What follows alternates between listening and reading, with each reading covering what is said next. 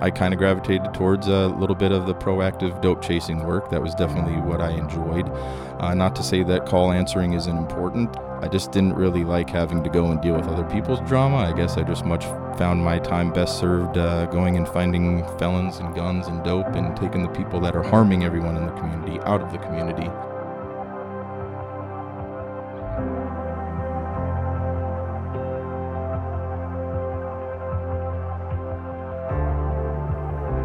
I just remember shaking, picking up the mic, and I'm like, oh man, here we go. Like, I don't know what's about to happen. I don't know. So I just remember putting it out. I just need the helicopter up, obviously, because this is about to get wild. So ironically, it didn't really get too wild, unfortunately or fortunately. Slow speed chase. From my recollection, he went down Lamar that eventually pushes you out onto 310 or the highway there. I guess he exited. I remember on Overton, because by the time we finally got down to like 3550 East Overton, so just to kind of set the scene, it obviously started out with just myself and Johnny Walker, so 2 squad cars in this chase, and before it was over with, I think there was about 100 squad cars.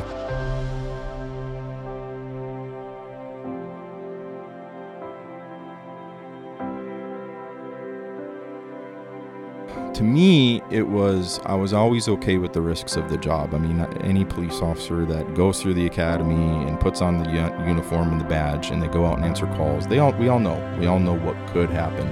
And anyone that obviously continues to do the job after a while, we accept that, right?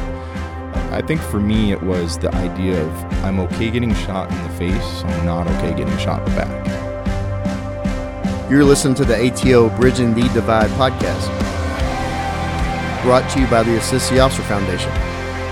Since 1999, the ATO has given assistance to the first responder community, and now we want to give them a platform to hear their incredible stories. We also want to hear the stories of the many people that support us. Our community is small, but it is strong. We have differences. We don't always agree, and we all make mistakes. But together we can grow. We can heal. And we can learn from those mistakes. And together we can bridge the divide.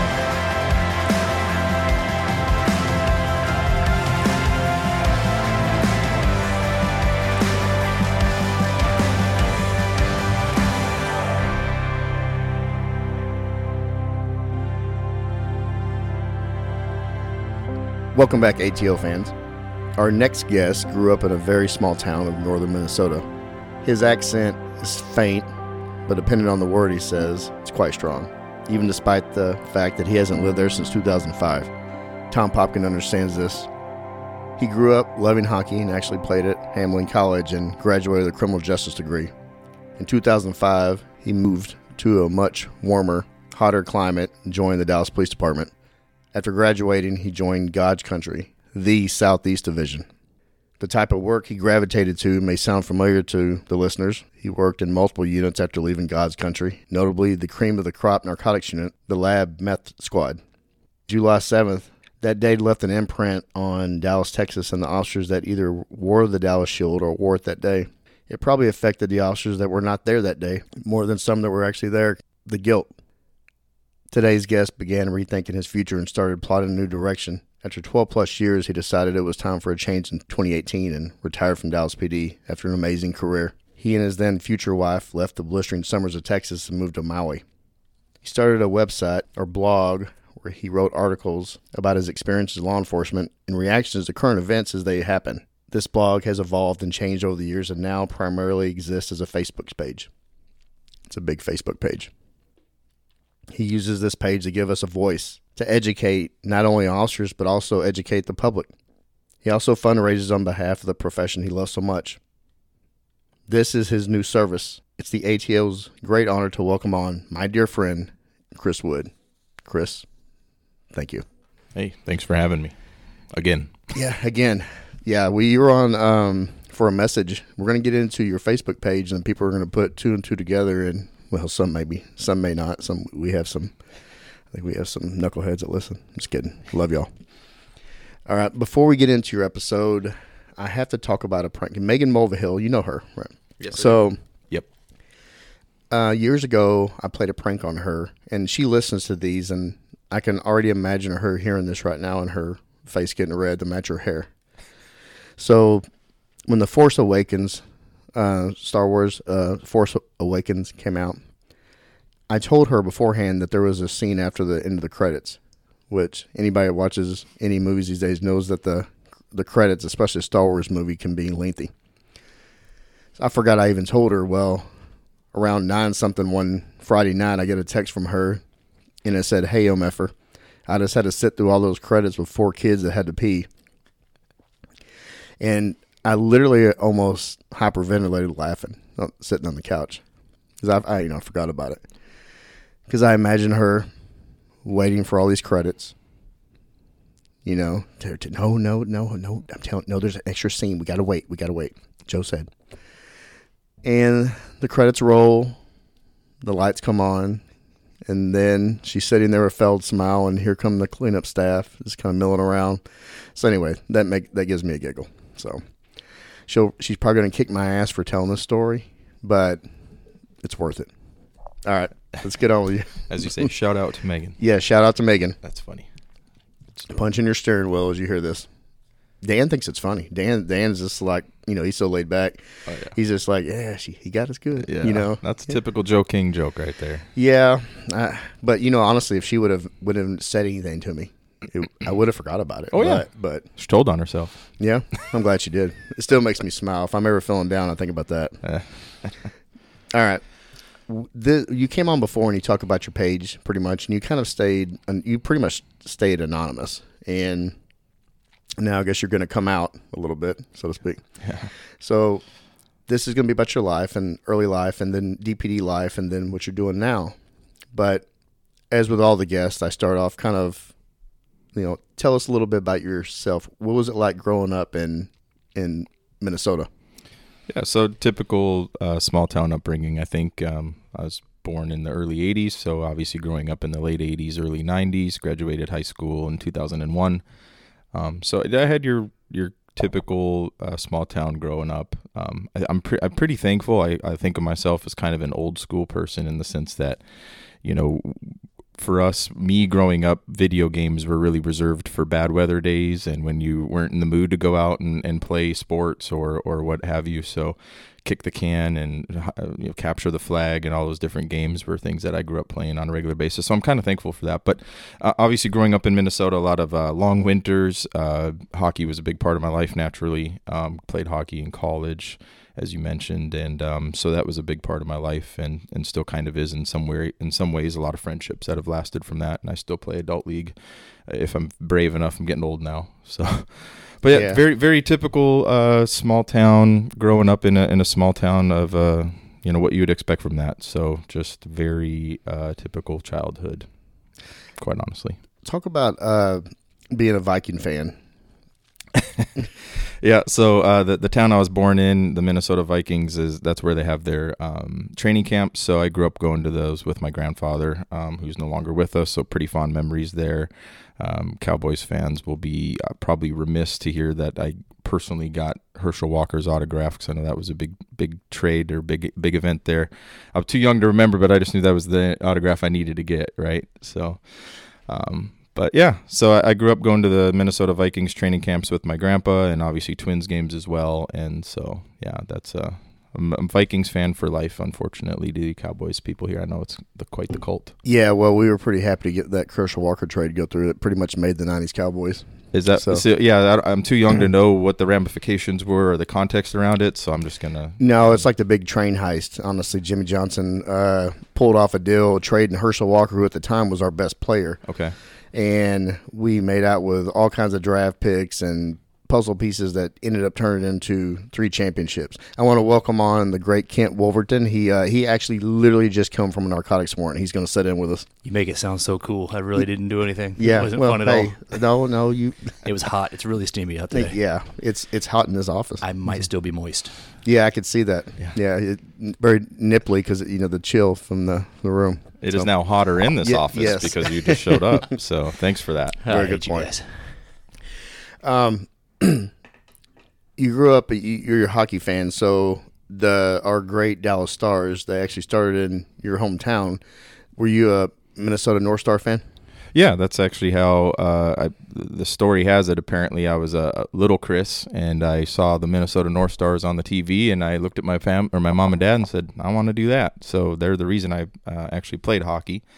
I'm a Stars fan to this day. They're currently in the playoffs and doing well, so that's exciting. But a guy from our hometown, Jamie Langenbrunner, actually, his dad was my Pee Wee hockey coach. He was my middle school principal, that kind of deal. So he played for the Dallas Stars. And in fact, two guys from my small hometown in northern Minnesota were on the 99 Stanley Cup winning team of the Dallas Stars. So that's a weird fact. I don't know what the odds are on that two guys from my tiny town of 10,000 are on the same NHL team and win a Stanley Cup together. That's pretty interesting. But yeah, so I've grew up being a Stars fan, and then ironically moved to Dallas. So it just kind of worked out in terms of which sports team I went to go watch. Yeah. So you talked about growing up in Minnesota, and you had a criminal justice degree. So you had a interest in law enforcement and criminal justice. So why did you apply for Dallas, and how'd you get down here? Yeah, so my brother actually played junior hockey in Wichita Falls, Texas for the Rustlers back then. I don't know what they're called now. I think they've changed names. But regardless, I came down, I think it was my junior summer for spring break, and I just came down to watch my brother play some games and hang out. And it's there that I really just kind of enjoyed Texas. I'd never really been to Texas, I don't believe, so I just realized that I like country music. I obviously was tired of cold weather, so I think I was looking for, junior in college, you start thinking about, okay, what am I going to do when I graduate? And I knew, and so back then, Minneapolis and St. Paul police departments they would not take you unless you had prior experience. So if you were fresh out of college, never been a police officer before, you really had no chance of being in Minneapolis or St. Paul, especially St. Paul. It's really interesting. So Minneapolis and St. Paul and Dallas and Fort Worth have a lot of similarities. 35, for example, the highway literally starts just up north of my hometown, north of Minneapolis. It literally starts there. And when it goes through Minneapolis and St. Paul, it splits just like it does in Dallas and Fort Worth. 35E goes through St. Paul, 35W goes through Minneapolis, comes back together. So it's almost identical. And interestingly enough, Dallas is more like, unfortunately, I hate to say this, but Dallas, I think, at least historically, is a little bit more like Minneapolis at PD, and St. Paul is a little bit more like Fort Worth. Fort Worth's a little smaller, St. Paul's a little smaller. They seem to have, I guess, maybe by the law of large numbers, fewer controversial things happening. They tended to have a little bit higher regard in terms of a reputation, St. Paul did. And I think that's kind of similar down here. Don't you agree? I hate to be, trying not to be biased. The Dallas is great, but I think Fort Worth's always kind of been regarded as like the golden child of the Metroplex, and they don't have as many incidents and issues. And they wear cowboy hats. Yeah, and they're actually, real Texan. So yeah. Yeah.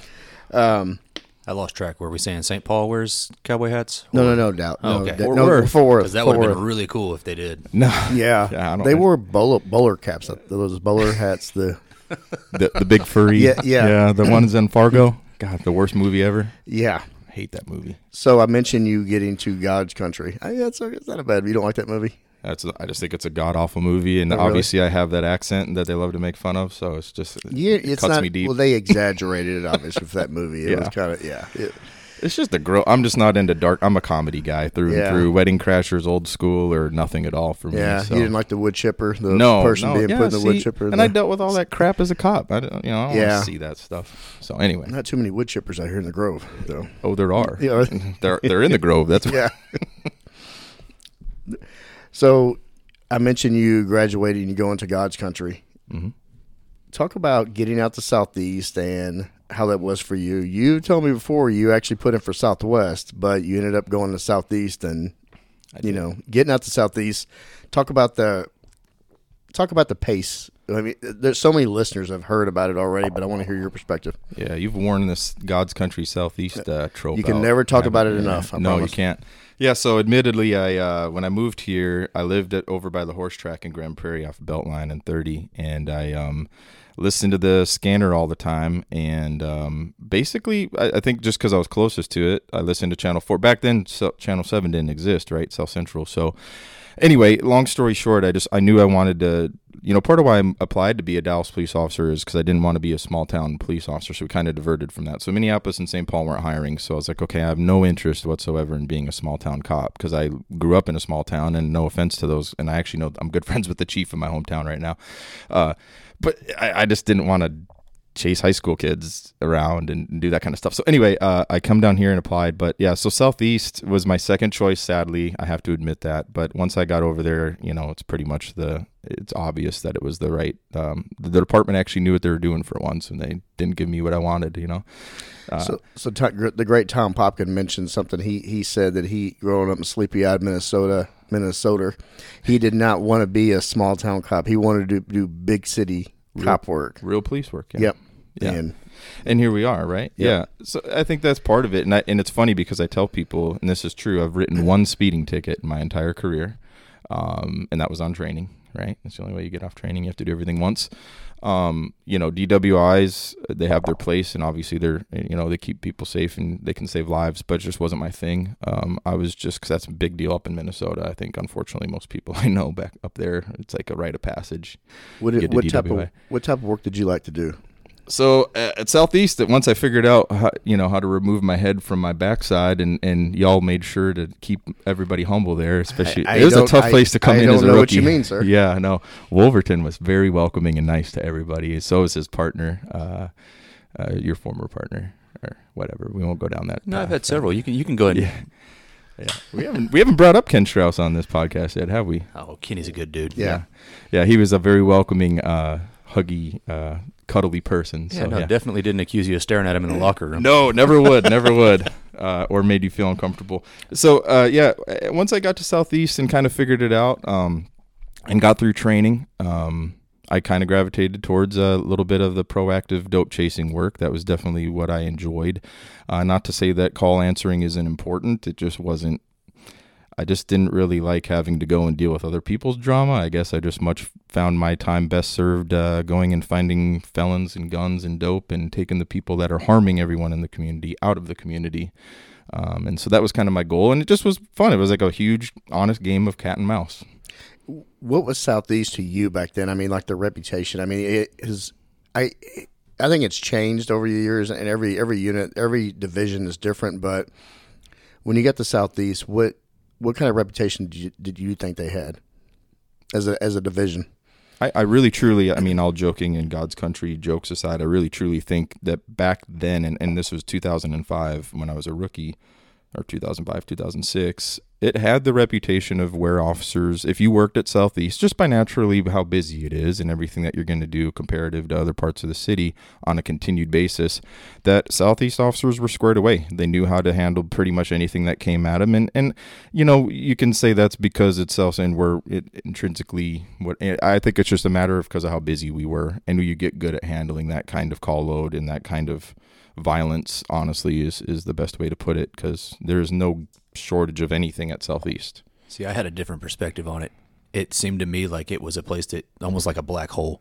As soon as you ended up there, you never got to leave. Like I can remember the same people being there for years and years, and really the only person that got out got in trouble, which normally if you got in trouble, you got sent to Southeast. Yeah. So it was almost looked at that like a punishment to be assigned there. But then, I won't say his name, but somebody got in trouble and got sent out to Northwest, and then people started moving around a little bit. It was really interesting because for the first 4 or 5 years of my career, nobody got to move. You'd sign up to go to these different lists at different stations and watches, and there was no movement at all. It was very static. Well, I think we've mentioned before there was a list when you first got to a division when you got out training back then, and there was a list, and you might be on the list for like 5 years, 7 years, because it went by seniority. There was no bid. Like people now, they don't know any better that they come on. Well, I'm going to hang out here for a little bit, and then I'm going to be able to pick and choose what days off. I may be able to go take a band of friends over to South Central or to Southeast or Northeast and get my Thursday, Friday, or Friday, Saturday, or whatever you want off. That shit wasn't happening back then. No, you got a phone call from Mike Dice telling you, hey, Tuesday, Wednesday, or Wednesday, Thursday, rookie. What do you want? Yeah. You hope it wasn't Tuesday, Thursday. Or he told you it was Tuesday, Wednesday. Yeah. I love Mike Dice. I got to say that working around cops that really were not good, instinctively good, or had a knack for the type of proactive policing, or just whether it's safety issues or just some people just aren't cut out for certain type of work. But working around those folks really made you appreciate the people that were good. I mean, looking back to the whole career, I heard a quote the other day. It's like, bad ideas exist so good ideas can triumph. So and I think that when you're working around really good people and you see it and you notice it, and I've worked around both. I've worked around some people, we all have, that like, damn, I wouldn't want to answer a loud music call with this person. That's basically all you would do is answer a loud music call. Yeah, with that and person. get the hell out of there as soon as you can. But and then you have other people you like. If I'm going through a door, I want them with me to protect me. In retrospect, there was a lot of guys at Southeast that were like that, and I think that made it very comfortable because you saw everybody kind of knew how to handle their stuff, and there were very few that were just lazy or didn't do anything. Right. But because you were surrounded by a lot of really good officers, I never appreciated the fact that I was surrounded by good officers. It's just kind of the norm. But I mean, there were some really big names there. Looking back on my career, You know. Yeah.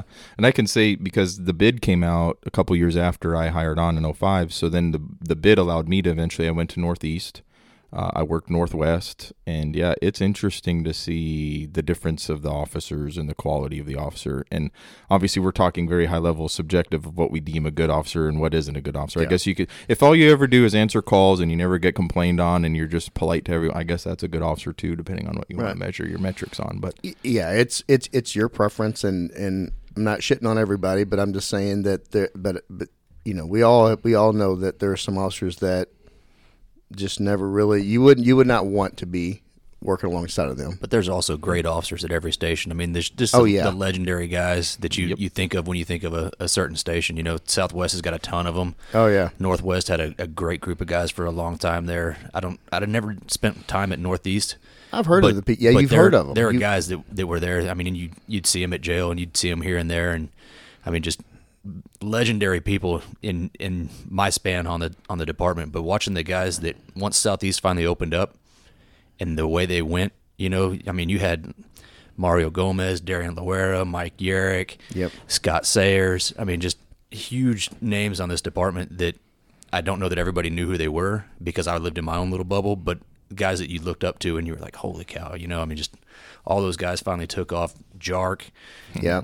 just a ton of those guys that were very influential in your career that have probably no idea that they impacted you the way they did. Maybe they'll know now. They'll listen. Well, yeah, hey, we'll have to edit all those names Yeah, out. well, That was a bunch of especially- beeps. Especially Sayers. No, I'm just kidding.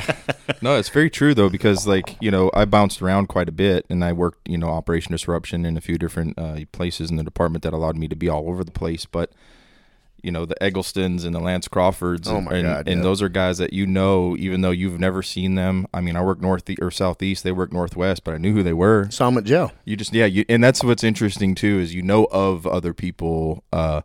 Chris Wagner over at Southwest and Yes. his crew, Dave Nevitt and Larry Coddington, and there's a ton of phenomenal Those guys, those officers up at Northeast guys, Northeast. Yeah, I mean every division has its hitters, so to speak. Pappas Steve over at Fangman. South Central. Yeah, Oh, I mean, yeah. how many could we name? St. Clair. Yeah. Oh my God. Steve Yeah. Eulis up at Northeast. There's just a lot of officers all over, and then of course you go into like the divisions, right? Like Sayers and Homicide. And you have your people that are just pillars of different narcotics. It's tough too because as things have evolved, people move around more, and that's good and bad, right? You lose the seniority, but you people get more opportunities. But yeah.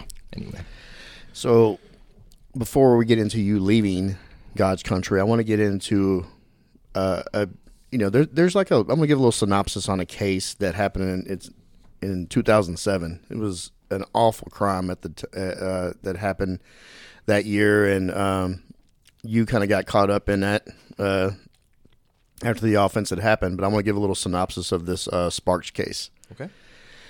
Just after midnight on September 15, 2007, Sparks put his hand over his wife's mouth, stabbed her 18 times as she lay in bed in Dallas' home. Then one at a time, he woke up the stepsons, 9-year-old Harold, 10-year-old Raekwon, and stabbed them 45 times each, dragging their bodies into the living room and stashed them under a comforter. Next, he went to the girls, raping the 14-year-old stepdaughter on the couch while the sister watched.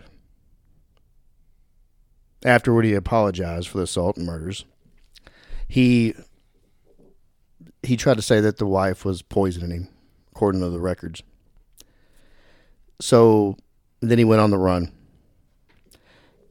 I want to pick it up, your involvement, because I remember being in that detail as well whenever the night this happened. I was actually riding with Brad Walker whenever, we were kind of giving out a bolo. And can you kind of explain, just walk the listener to your involvement on when, we all heard about this crime and everybody was disgusted and furious and wanting to find this guy.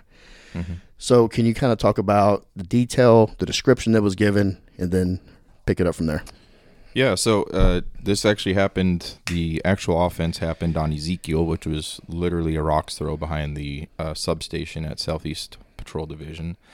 It's my understanding after this offense occurred, he fled to Austin and spent some time down there. And so there was actually a couple days where no one really knew where he was, and there was a manhunt going on.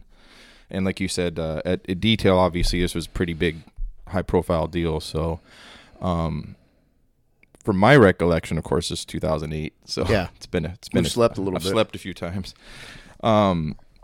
He was down in Austin, and I think we had obviously some sort of intelligence or information that he was coming back to Dallas, or that was the word. And then I forget his name. It was an officer who was really good at car chases, blonde. St. Clair? St. Clair. Steve St. Clair was doing some intelligence stuff. Yeah, he could drive the wheels off of a squad car. So I think he was given some updates or something to that effect. And all I remember is we went and ate so Johnny Walker, got to talk about him. That's really his name. His name's Jonathan Walker. He's currently a U.S. Marshal now. So, yeah, we walk out of detail, which, again, for the listeners, after roll call or whatever, we have detail where obviously we talk about anything that's happened relevant recently that you need to be on the lookout. And so, obviously, Robert Sparks was quite the horrific crime, as you just mentioned. So, Johnny Walker comes out of detail, and he looks at me, and he's like, "We're going to catch Robert Sparks today, man." And I'm like, all right. Again, like any good officer, you hope to catch a murderer, or you would love to have that happen. So, but at the end of the day, I was being realistic. At least, what are the odds, right? It's a literal needle in a haystack. We don't know where this guy is. We have no idea what he's up to, how he's getting around, and the intelligence at that point was still pretty sketchy. Like I said, I think he ran down to Austin, is what we later pieced together, and then he came back to Dallas. So after apparently we cleared detail, Johnny Walker and I, we were in separate squad cars, and we ended up eating up in Deep Ellum at Cafe Brazil, and we were, of course, listening to the radio of what's going on, and some information is sort of coming out about pertaining to Robert Sparks.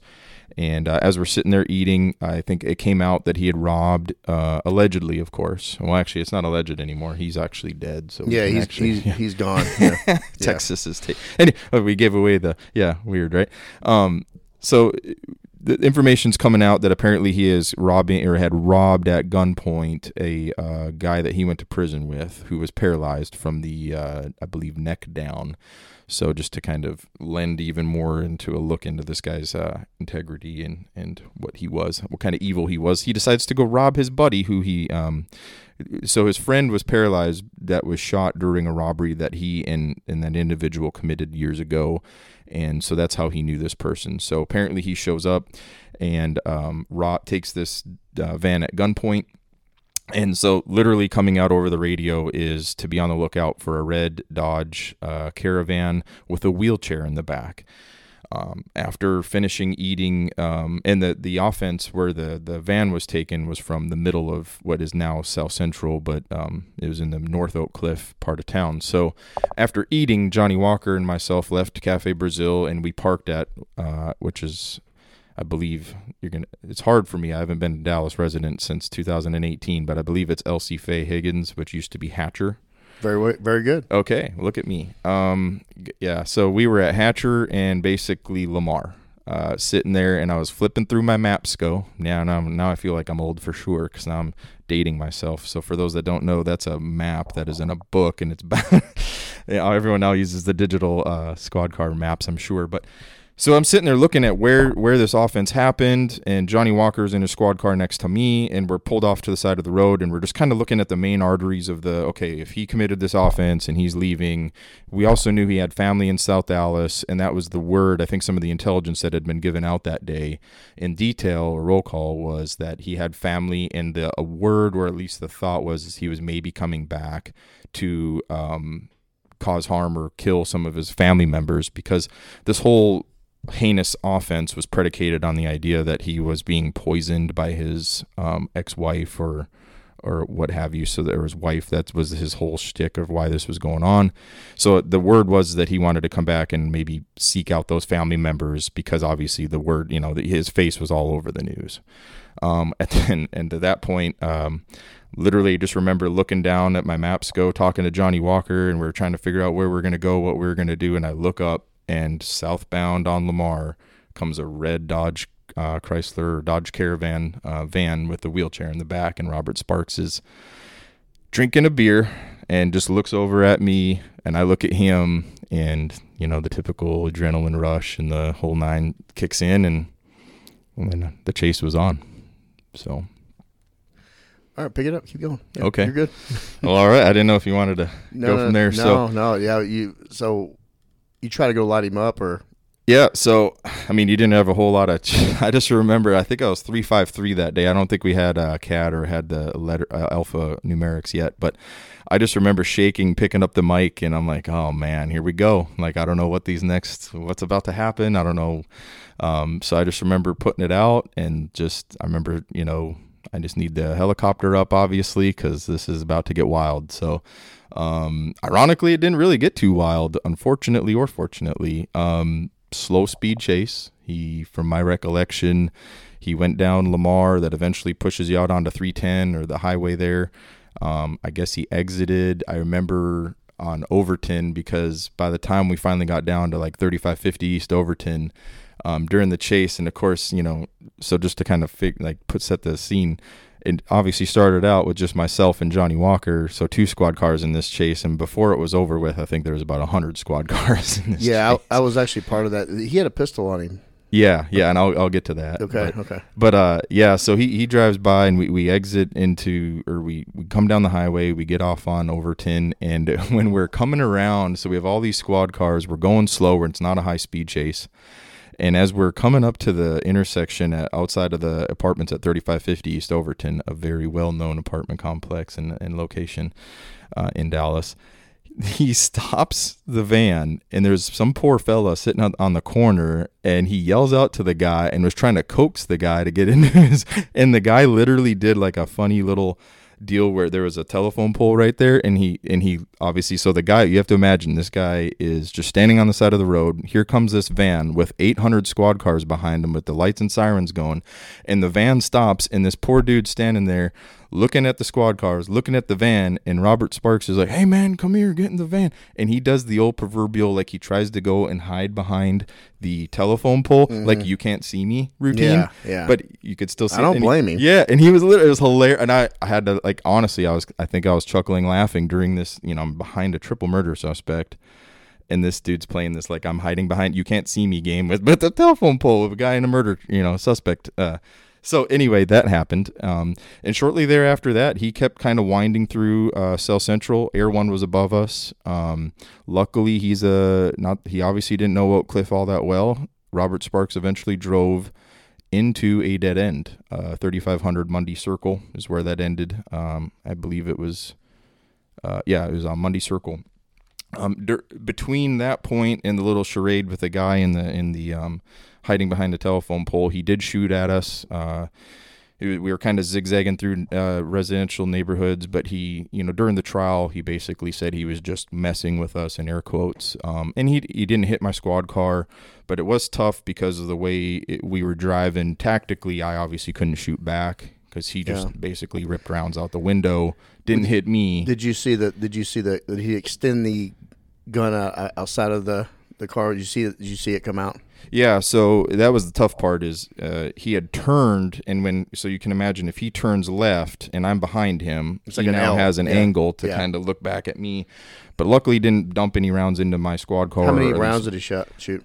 It was a revolver. Okay. I think it was a couple. I don't know. See the muzzle flash and all yeah, that? well, that, and you just kind of duck, or I don't know, and you take. No, I remember naturally. you getting on the radio yelling that they Shots shooting fired. at. Yeah, I Yeah, remember it wasn't that. nearly as That's- cool as you're making it sound. Yeah, there was that's there was a pretty high pitched voice on the Oh radio. yeah, I was scared. Yeah, it was a very big part of the story. We're trying, guys shooting at you, Chris. Yeah, It's just more than play that part down. It wasn't just casually driving down. Well, no. Him shooting it at you is a big deal. Yeah, well, to him, he was just playing around, so I guess I shouldn't have taken it that serious, because that's what, whatever. But unfortunately or fortunately, again, he did toss the pistol right after that. It was a revolver.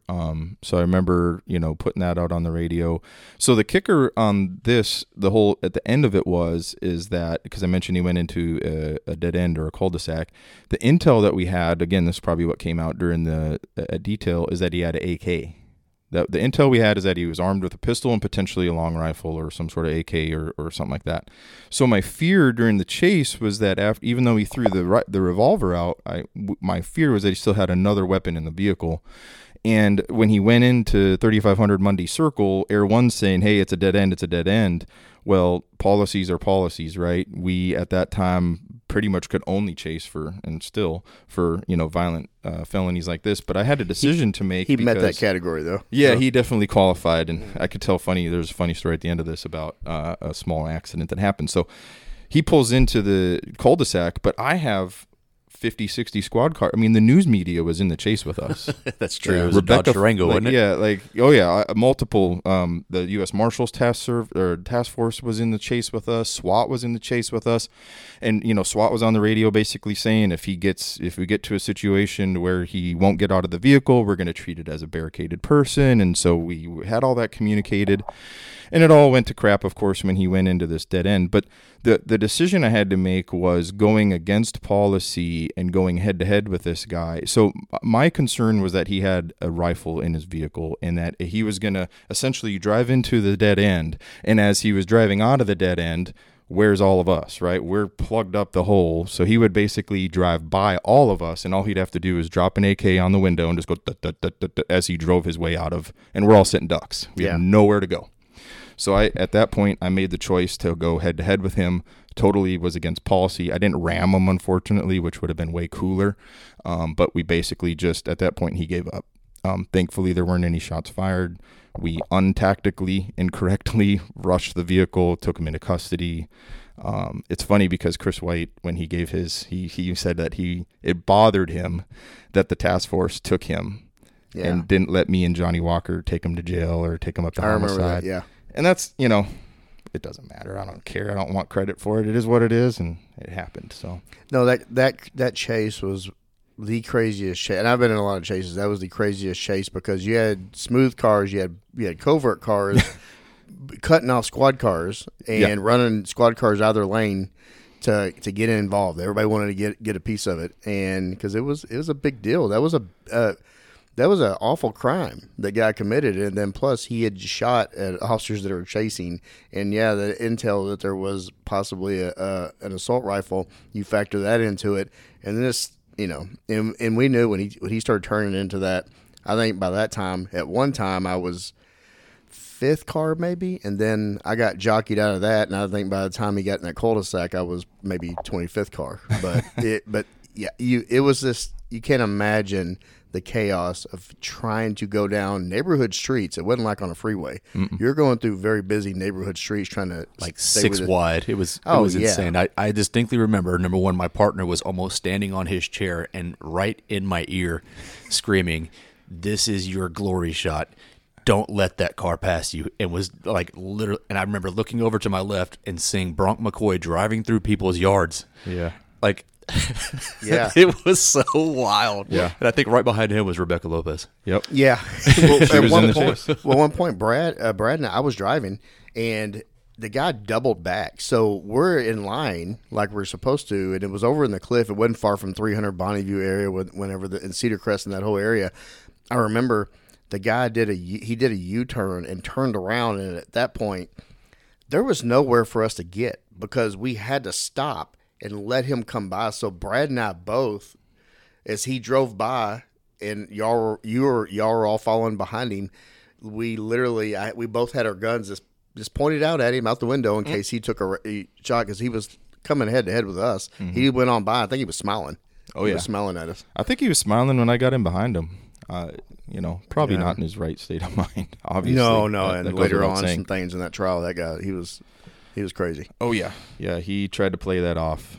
But I actually had, when I testified in court, it was funny you mentioned people driving through lawns because humor's always good, right? And even in calculated risks, especially these days, right? Humor can get you in trouble. But I made the joke during the trial, showing the video, and there's squad cars driving through yards, and I was like, "That's not me, sorry," and my apologies.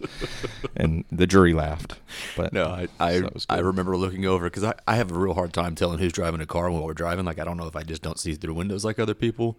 But I remember looking over and seeing Bronk McCoy just driving the piss out of that car. Oh, yeah. And I think everybody maxed out the potential of a Crown Vic on that night. Oh, I bet. So he's taken into custody, and I remember the trial went on. You had to testify in that trial. Can you kind of explain? That was a big trial whenever it did happen in Dallas, and because they were looking for the death penalty on him. Yep.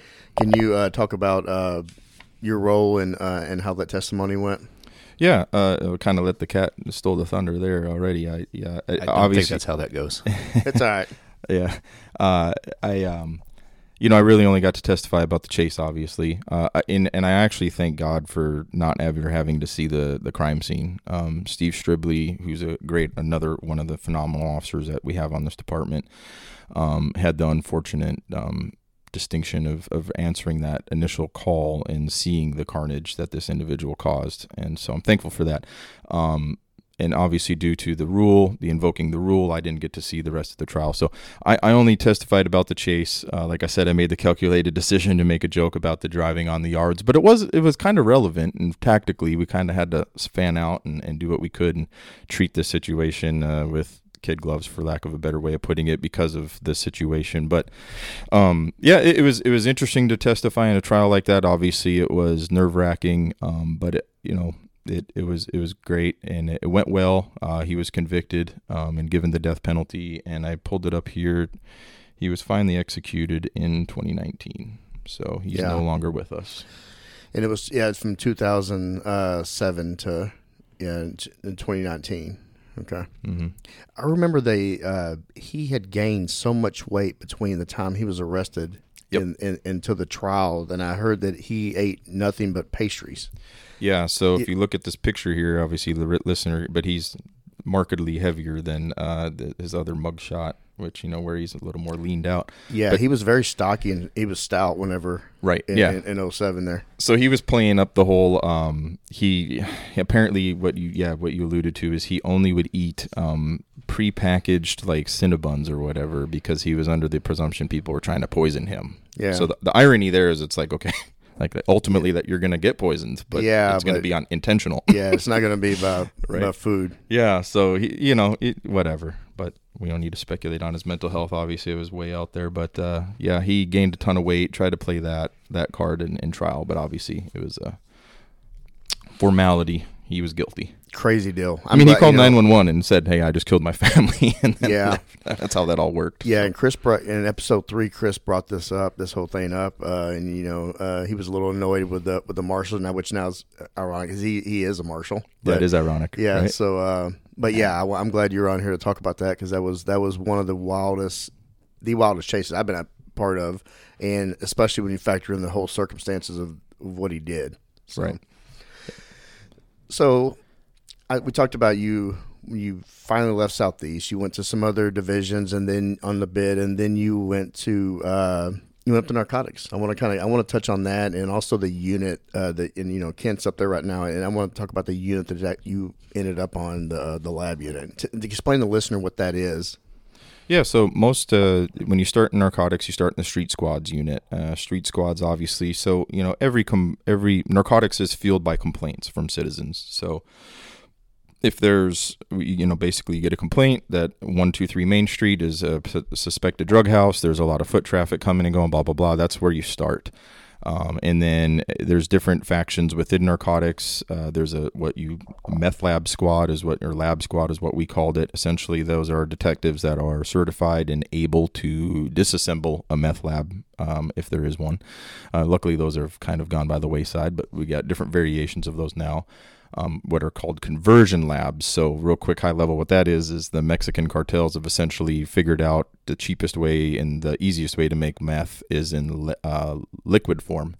And they will ship it up to the United States in liquid form, and then they'll convert it to the actual ice form or the rock or whatever you want to call it once it's here in the United States. So those are the kinds of labs that we primarily worked with when I was there, because luckily because of the evolution of the meth and how it's made, we got away from the old school meth labs where they have little what do they use, soda cans and all the different weird the bottles and the one pots and the real dangerous ways of making meth that luckily have gone by the wayside. Well, those labs are really dangerous too, though, because Yeah. there's so many damn chemicals involved. Right. So we kind of got away from that, but that's essentially, so there's when you're in the meth lab squad, you'd also do what we called mid-level investigations, where you're not just working a potential house that, you basically get the complaint, you hit the house, and hopefully you arrest the drug dealer and the house is no longer a drug house.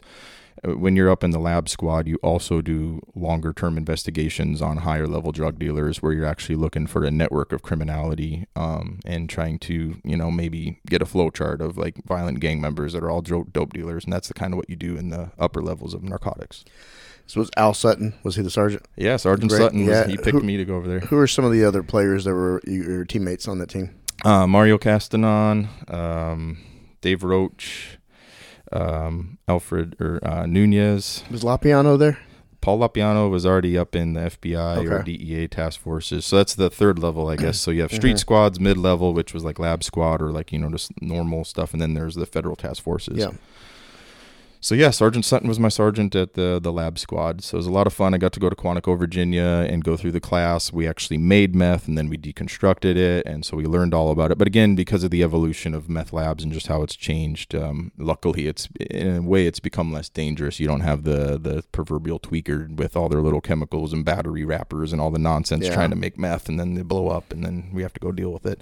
Although it still happens. But just not as much. So shout out Dave Roach. He's actually going to come on. He's got we're in the process of putting together a story. I think it's really going to be heavy episode. Yeah. And we'll that's as much as I'm going to tease it, but yeah, it's in the works of getting it put together, and there's a lot of moving parts for that one, but I think it's going to be really relevant to what's going on in the country right now with the fentanyl crisis. Great.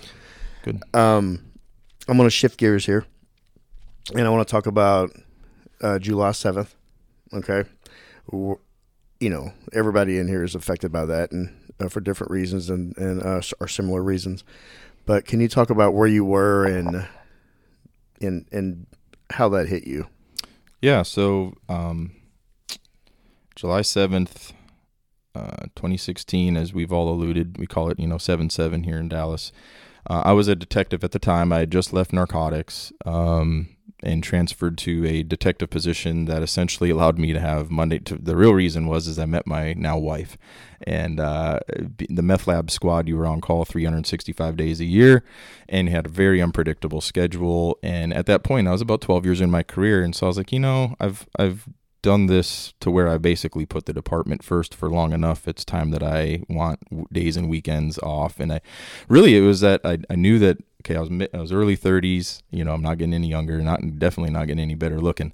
And, so I knew this. I met my wife and we were just dating at the time. And I can't tell you how many times we'd make plans and I'd have to break them, whether it was a birthday party or going out with her friends, whatever. So I switched to that. And so when 7/7 happened, I'll never forget, I left a community meeting. Obviously, it was down in Oak Cliff, and I was driving northbound 45, and I looked over, and I saw the helicopters flying over downtown Dallas, and I'll never forget, I just shook my head because it was hot. It was the middle of July, and I just said, those poor bastards, and I was just thinking about the officers working the protest and just being out in the hot sun and just blocking traffic, getting screamed and yelled at and all that good stuff. And that's fine. We're used to that, but it's just hot. and So I went home. I lived in Uptown at the time, so just north of downtown, and we actually had plans to, with my girlfriend at the time, to go with her friends to go to a rooftop pool and drink wine or drink beer or whatever have you, and be on a rooftop pool. And I got home, and my mom texted me, who big fan of the police department and all that good stuff. So she was always watching the news and lived vicariously through me. In a lot of ways. She texted me and she said, "Hey, shots fired at the protest down there in Dallas." And I just, okay, well, shots fired. Like, okay. And initially I was just like, geez, some goofball had to shoot gun in the air and act like a goofball. Like, why, we don't need all that drama.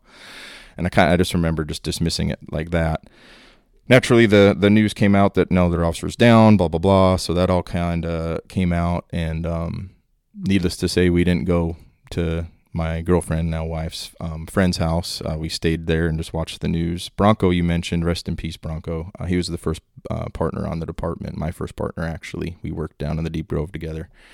I remember he called me and he's like, "Hey, let me know if you want to go run down to Southeast and shag calls." And I can't remember if maybe I can't remember if my uniform and all my stuff was down at South Central. And at that point too, I think admittedly I knew I had already found out about some of the fallen officers, and then I actually knew some of them. So I don't think I was in a mental state to go and answer calls, but so that's pretty much how it worked. It went down for me. I did not respond down there. But yeah, like you already alluded to, it's affected me every day of my life ever since. And I still struggle to talk about it, and I'm not even a police officer anymore. But yeah, that's kind of the high level how it all transpired for me. So it affected you. I mean, it got you on a different mindset of what you wanted to do as an officer and how you wanted to continue a career. Can you talk about that and explain that? Yeah. So. And I really struggle with this because I've looked, we'll talk about the next topic is my police or my Facebook page, but, say what you want about me. I really like to maybe to a fault overanalyze. I like to critically think and analyze things. And so, and discuss and debate and all that good stuff. But after 7/7, I really just, to me, I was always okay with the risks of the job. I mean, any police officer that goes through the academy and puts on the uniform and the badge and they go out and answer calls, we all know what could happen. And anyone that obviously continues to do the job after a while, we accept that, right? I think for me, it was the idea of I'm okay getting shot in the face. I'm not okay getting shot in the back. I have a really hard time accepting consequences of a false narrative, in my opinion, like that. If something were horrible and true and I was a terribly bad person and I had a bad fate coming my way, then that's okay. But to think that those officers are just standing there protecting folks that they don't know any from Adam, they're complete strangers, and to have them get gunned down because of that, their job, their uniform, and this narrative that we are apparently all bad, horrible people that want to kill people based on the color of their skin, and it's just not true. So it really, I think everybody, you have a point where you come and have for lack of a better term, a come to Jesus talk with yourself and just be like, after 7/7, I guarantee every officer at some point had that question that they asked themselves. And I'll admit, there's that guilt, like you said, that survivor's guilt.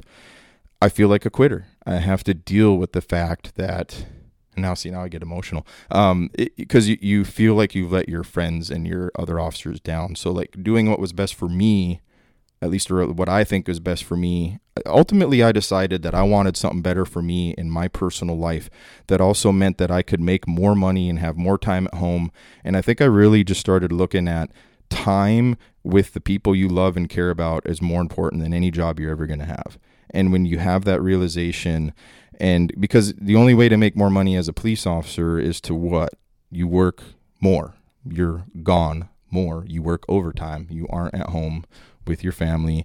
You can't make in sales, right? You could be really good at sales, make a ton more money, and the more sales you make, but you don't necessarily have to work physically away from your family longer to be more successful. So that's what really I think came into it for me. And then just the whole, do you want to continue having your life be essentially determined by the police department. Because at the end of the day, right, you could get assigned to the property room with overnight, shift and midnight to 8 a.m. for the needs of the department. So all those factors went into it. And I think after a while, I just said, you know what? I'm a pretty smart guy that works hard. I think there's other things out there in the world that maybe I can go do that are going to be better for me. And so that was kind of it. And then I had a girlfriend who's now my wife who wanted to move to Maui, and she actually was going to move to New Zealand, and I was ready to do that. I think I was just ready for a change. So, yeah, I remember. Yeah, good day, mate. New Zealand. I'm just kidding. I had to throw that in. That's so funny. Yeah. Sorry, listener. I couldn't help myself. Good day, mate. Man, I remember that, I knew. I was like, but I knew how much you loved this job, Chris. You at that point you were ate up with the profession and identified as being a police officer, and you liked doing this job and loved doing, and putting people in jail, and you like serving. Yeah. And that incident that day, it got a lot of people thinking, because at that time there was a lot going on with the narrative, and there's a lot of just the profession being vilified. Yeah. And look what happened, and then everything's cyclical, and it did die down, then it ramped back up, and then and as of right now in 2023, it's kind of it's in a lull. I need to find some wood to knock on, but yeah, you can knock on me. Bring your head over here. Yeah. No, but it is cyclical, and at that time in 2016, and after watching 5 of our own and many others get shot and injured and just being traumatized, the whole city and the whole country was traumatized at the time, because Baton Rouge happened right after. Yep. And it looked like we were that's going to be the new norm. And a lot of people thought, is this worth it? Right. Yeah. And you know what? I think it galvanized a lot of officers too. And I think it could have gone that way for me as well. I should, I don't know, maybe think this through, but I mean, my wife was a big driver in moving away, but I think it was the nudge that I needed, because, and you're right. I loved this job and I was pretty decent at it. I worked really hard, and nothing mattered more to me than being respected by my peers and working hard and just making sure that I was someone that people could rely on. I knew the seriousness of the job, and I tried to take it serious. But it's weird. It's like, at the end of the day, you're right. I never in a million years would have thought that I would have left the department. I thought I would have been 30, 40 years on. God only knows where I would have worked throughout the years, but I would have never thought I would have. And I bet you if you took odds, the odds would have been against me leaving, or the odds would have been, most people would have taken that bet. But, at the end of the day, I think, and it's funny because I get a lot of questions about leaving, and people, officers and spouses reach out to me on the Facebook page and just in personal life about leaving, and how they can leave, if they should leave, how to start over. And I'm in kind of an interesting position, because as much as I respect the profession and love it, obviously, I'm still involved in it. Here I am right now. I don't want to encourage people to leave, because we need people to take the job and do a great job at it. But I also don't blame them or fault them if they do leave. And I think a lot of people probably were in the same boat of questioning, could they leave? But if you talk to a lot of cops, they say, I don't know anything else. Yeah. So your ability to understand that you are a smart guy and that you can do something else, and there are other opportunities out there, played right into the timing of all that also. Because I'm telling you, I've talked to so many people that say, if I had another job, I'd leave. Really? But that's interesting. Or they'd say, if I had another trade, or if I could do something else. But, there's a lot of people that something happens on the job, and it doesn't work out well. They make a mistake, and they are forced to leave. And then you see them 5-10 years down the road, they're surviving, and actually some of them are doing quite well. yeah, It's just nobody likes change, especially cops. They hate change, and that in 7-7 really made a lot of people. I mean, it changed my perspective of what I wanted to do. I mean, look where I totally did something different, and I did it at the time also from my mindset, my mental health, but also for the family. But it really made you a little bit more self-aware of the mortality of not only just yourself, but just how the job, I mean, it started changing. Doing police work and the dangers of police work are one thing, but to have another factor in where it felt you were under attack and also underappreciated, that's another layer of things to consider when it comes to continuing this profession in what you love to do.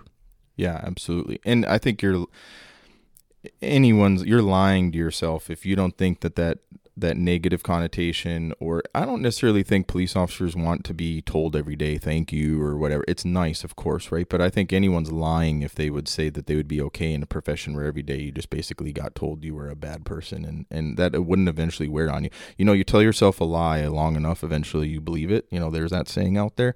So there must be something to that. But, yeah, I will say to any officer that hears this, don't dismiss the fact that when you're a police officer, you have what I would call a lot of transferable skills, the ability to de-escalate, the ability to problem solve, the ability to multitask, the ability to do multiple things and solve other people's problems, and while applying laws and rules and policies, and you have a ton of skills that you just need to maybe sit down and think about how they actually translate to other professions and other opportunities. And I will also say, unfortunately, this world is very much who you know, not what you know. So if you want to leave this profession or go somewhere or do something, that's really about where you just need to start networking and find a way to do it. But I'll just leave it at that. So that leaving this profession, how hard of a decision was that for you to finally come to grips with you're going to take another journey in your life with your now wife, and this was going to be put in your rear view mirror? Well, it's been a while, so I don't know. I just think incrementally you kind of come around to it and you evaluate everything you have at the time. But also, at the end of the day, Dallas Police Department's still here. We're 5 years removed from me leaving, and it never missed a beat. And the fact that I left didn't stop it from going on down the road. And the other thing is I could always come back. I think a lot of people expected me to come back with my tail between my legs and say, I made a mistake. But I was pretty firm in the fact that I had this vision. I didn't know what it was, and I'm starting to see what it is now, and I think eventually we'll get to it. But I guess I got to a point where I just didn't see me in my honest future 10, 15, 20 years down the road still here as a Dallas police officer. So I had to acknowledge that fact. And also, again, so cliche, but you only live once, and I'm just one of those people where it's like, okay, let's roll with it. And it's funny because a lot of people thought I was crazy, and they all thought I would come back. And one of the funniest things is one of the biggest objections that they would throw at me is, what about your pension?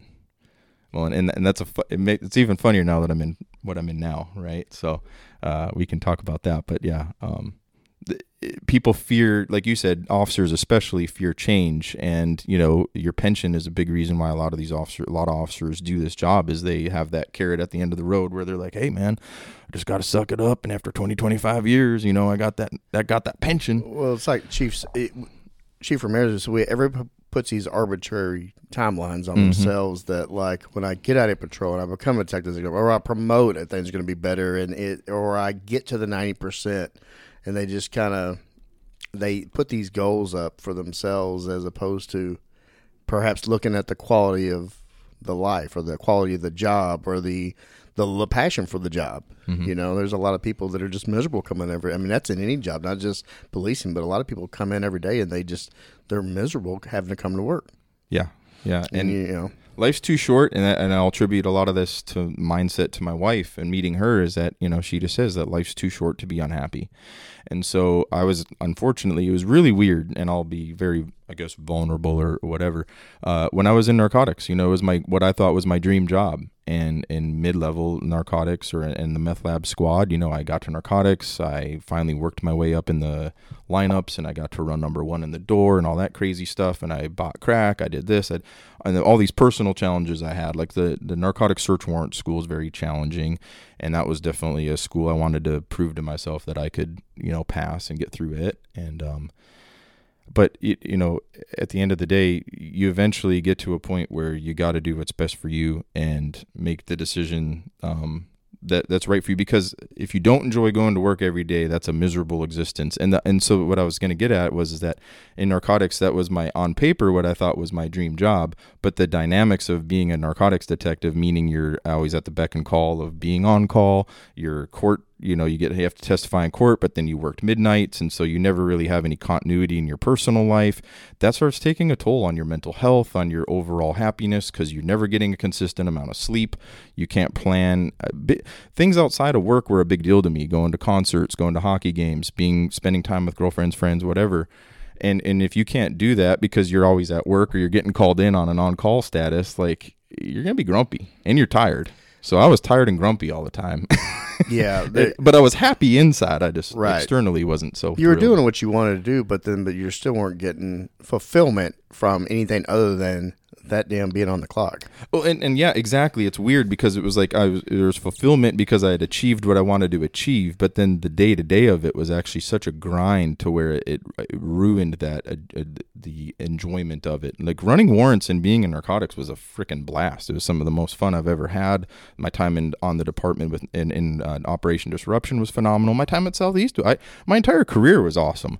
It's the grind and the day-to-day and what you actually have to give up in order to be a police officer and a good police officer. You really don't even realize it until you stop doing it. 100%. And that is exactly right. And once you have weekends and what I call live a normal life where you have holidays, like, I have Christmas, I'm be off like everyone else. Like, it's weird where that's actually like a novel thing for you for a while. You get used to it after a while that you have those days off. But yeah, you don't even realize it. You don't know what it's like to, quote, be normal. And I think I craved that, and that was probably why I left sooner than I ever expected to. And then you meet a woman who's, amazing, and she wants to drag me to paradise, and I did go kicking and screaming. I really didn't want to go to Maui. Uh-huh. And to that point, I guess I can elaborate on that, is I stayed in law enforcement, admittedly, for a year. When I went to Hawaii, I didn't really know what to do, and to your point, like, what transferable skills do I have, or what do I... So I was actually the supervisor of welfare fraud investigations for Maui County for the time that I was in Hawaii. So, then I left then I left law enforcement. But well, you keep mentioning your wife. You better give her a shout out. Yeah. Well, hey, hi Penny. Hi Penny. She's back at home, and I fly home tomorrow. So.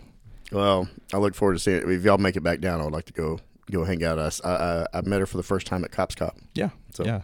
It was nice for her to meet you. And she said, "Who's this Joe guy you're always talking to?" Yeah. Who keeps posting these filthy pics on Facebook? What? Yeah. I want to talk about your page. Talk about, we've already talked about it before, but I want you to kind of get into that now. Yeah. So when I moved to Maui, it's just interesting. I'd never been it's weird because I'm shy. I'm actually a oddly introverted, shy person at first.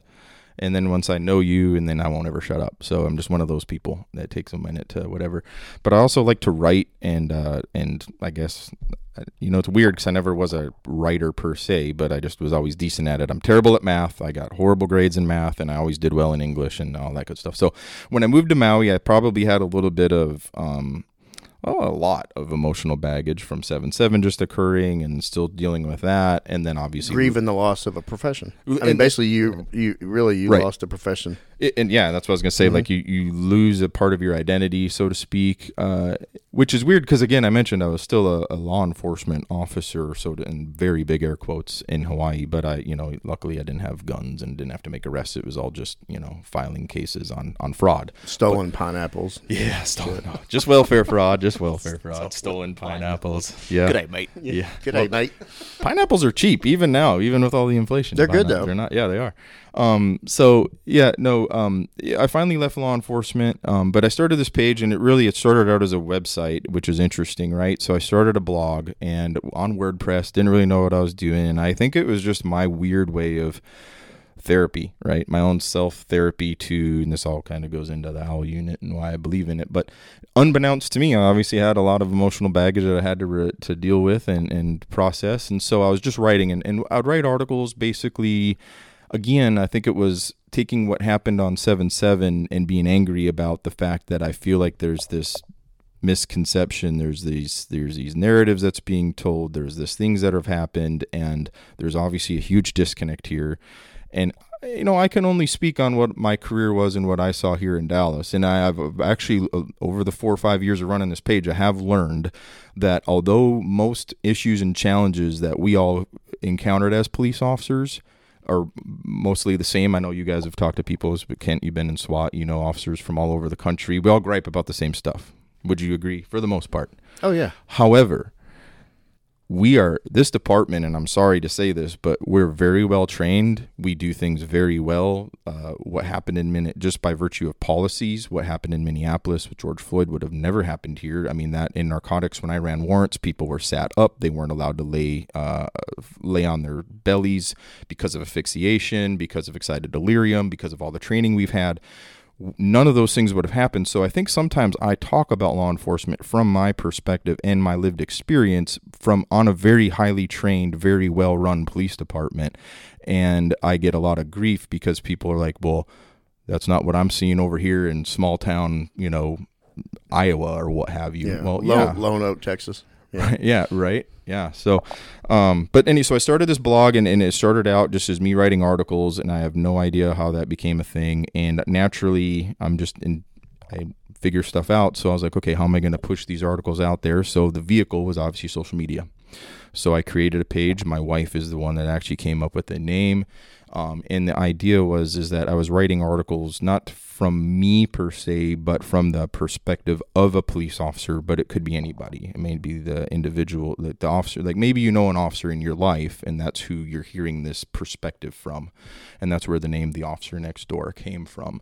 So I was writing articles meant to be like, oh, okay, so this could be like from Joe, the guy I know that he happens to be a cop, and so this is what maybe, and the articles were essentially just topics related to law enforcement, either on a high level or just in general, or about what's going on. I think at the time, like when I first started, there was some controversial narcotics warrants that occurred in Houston, for example. So I would talk about the no-knock versus knock and announce warrants, and I had experience in that, obviously. So I would just talk about that, and that's where it went. That's important to it is important to educate, because we try to do that on here, not just tell a bunch of extremely Southeast stories. Yeah, Southeast stories, and and talk about critical incidents and people having alcohol related issues, but we try to do some education too, and we, and also you check off the box of what we're trying to accomplish here. You want to humanize the badge. I mean, there's only so many videos you can see of an officer playing basketball to humanize a badge, and TikTok videos, but the education piece is, in my mind, really big, and that's why we did that 2-part on the dynamic warrants, to talk about the warrant service and the different types of warrants, because in Kent, nobody knows this better than any of us, that he goes around and there's other agencies that they don't understand the difference between no-knock, surround, and call out. And then, what I was reading when I was reading your blog and in your page, I was kind of getting that it was your way of still helping us, even from afar, and helping not just DPD, but helping all officers and helping citizens have a better understanding of what we are, what we're about, as opposed to just running with a narrative. And also it was a way for you to kind of get something off your chest. Yeah, that was a benefit of others. Yeah, 100%. I'm glad you said that, because that is exactly what I was going for, and I've always been going for, but obviously it's evolved. And I don't ever want to purport or pretend to speak for off. It's a tough gray area, right? Because I don't want to speak for, because you may not always agree with me, and that's okay. We try to we juggle that same dynamic here in some ways. It's tough.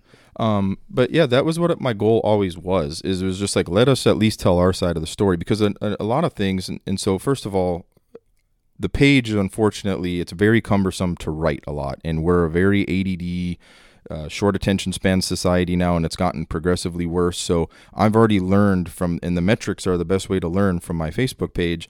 When I post something long-winded, most people are too long, don't read. That's they're too busy to read it. So I want stuff. I won't give me stuff. Yeah. Give me quick stuff. Yeah, and so that's unfortunate, right? So that my page has evolved from, it used to be a blog where I wrote well thought out articles, and I'd come up with a photo that went with the article. But what I learned very quickly is that I could put all this time and effort into it and have a well thought out point, and I was going to talk about the difference between no knock and knock and announce warrants, and I pick a picture, choose a photo. And when I posted the article, 50% of the comments would be about the photo that had literally nothing to do with the article, but people wanted to talk about the photo that, like there was a hubcap missing or some arbitrary topic, you know what I mean? So it's like, and then I get frustrated because, okay, you feel like you're wasting your time. I am wasting my time. The message is not getting out that you want to right. get out. Yeah. And so that was futile. So I quit. I actually quit with the WordPress. I quit doing the articles because in order to read my article, you actually had to, this is a lot of work. I know. This is crazy, but you had to click the link, right? And then you had to read it. And so that's tough because there's no pictures, at least there, And so, yeah, it's tough. And so I wanted to, I guess, advocate on behalf of officers to fight against the false narratives. But I try very hard to be objective. And that's the thing, like, when you're talking about departments that don't know the difference between knock and announce and dynamic warrants or no knocks, I forget that, right? I forget that there are departments out there that aren't maybe as well trained or whatever, and we got to account for that. And that's a topic of conversation that has to have in this country, that should happen in this country, because I think people see police officers and for whatever reason in their mind, they think we're all trained the exact same. They're all cops. They all look the same. They all drive cop cars. They all wear uniforms. They all wear badges. So I don't understand how the Des Moines Police Department in Iowa and the Miami Department in Seattle and Pittsburgh and Dallas are so different.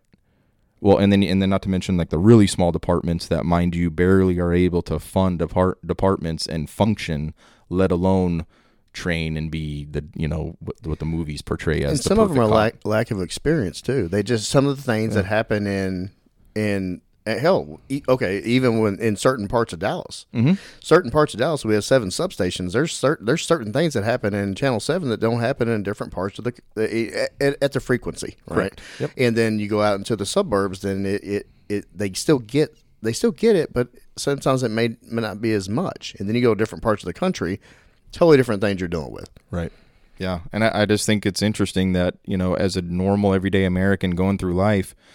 I'll never forget, I had a conversation with a guy here when I lived in Dallas, and I asked him, I said, how many, police shootings do you think happen in the city of Dallas on a weekly basis or something to that effect? And I think he came out with a number of astronomical, like 10, 20, something outrageous, but there's 1,000 fatal police-involved shootings across the entire country every year. And that number is almost like within a standard deviation of like 50, right? So maybe 50 more, maybe 50 less. It's almost uncanny how consistent that number is, but yet like you said, we haven't had any controversy lately, right? So in law enforcement, you're talking about just in general, it's 2023 in May right now, and lately there hasn't been anything really controversial. No one's really mad at the cops. I mean, there's some bad stuff going on always every once in a while. You probably jinxed it. By the time this airs, there's going to be probably 3 or 4 downs. Check my phone. Some horrible thing happened. Hey, folks, we were recording here in May in 2023. Yeah. This may air in 2025, but damn it, right now everything's calm. Yeah, we jinxed it. Yeah. But, and we want to call those things out. Like, and so my page was never meant to be a cops do no wrong. The cops can only do right. Every police officer, none of that. I try very hard to call balls and strikes fairly, call out officers when they make mistakes, and accountability is an important thing it's important in every aspect of life, but especially as a police officer. Yeah, you don't want to try to create something that's so tribal and you're just 100% on one side or 100% on the other side, because that is not life, and that is not this profession. That's not any profession. No, and I get criticized for that. And what I've learned of running this page for 5 years or so is that it doesn't matter what you do, you're never going to get everyone to agree with you.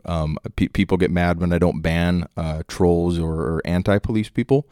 But I, as long as they're not name calling and being horribly immature and childish, I want, like you said earlier, maybe this was off recording, but to have debate, conversation, opposing points of view are good. It's a good thing. Well, I'll be honest. Sometimes some of these trolls and these shit talkers, they get on there and you can kind of let them expose themselves. Oh yeah, to their intelligent level, and also their logic and their illogical thoughts, and let them go. Yeah, you let somebody go long enough, they might kind of show their ass in a way that you don't even have to ban anybody. I do that on occasion. Yeah, it's fun. I enjoy banter. I enjoy debate. I enjoy going back and forth with people, and I guess that's the lawyer part of me, right? Is I always like to think critically and debate issues, and I just think it's fun because.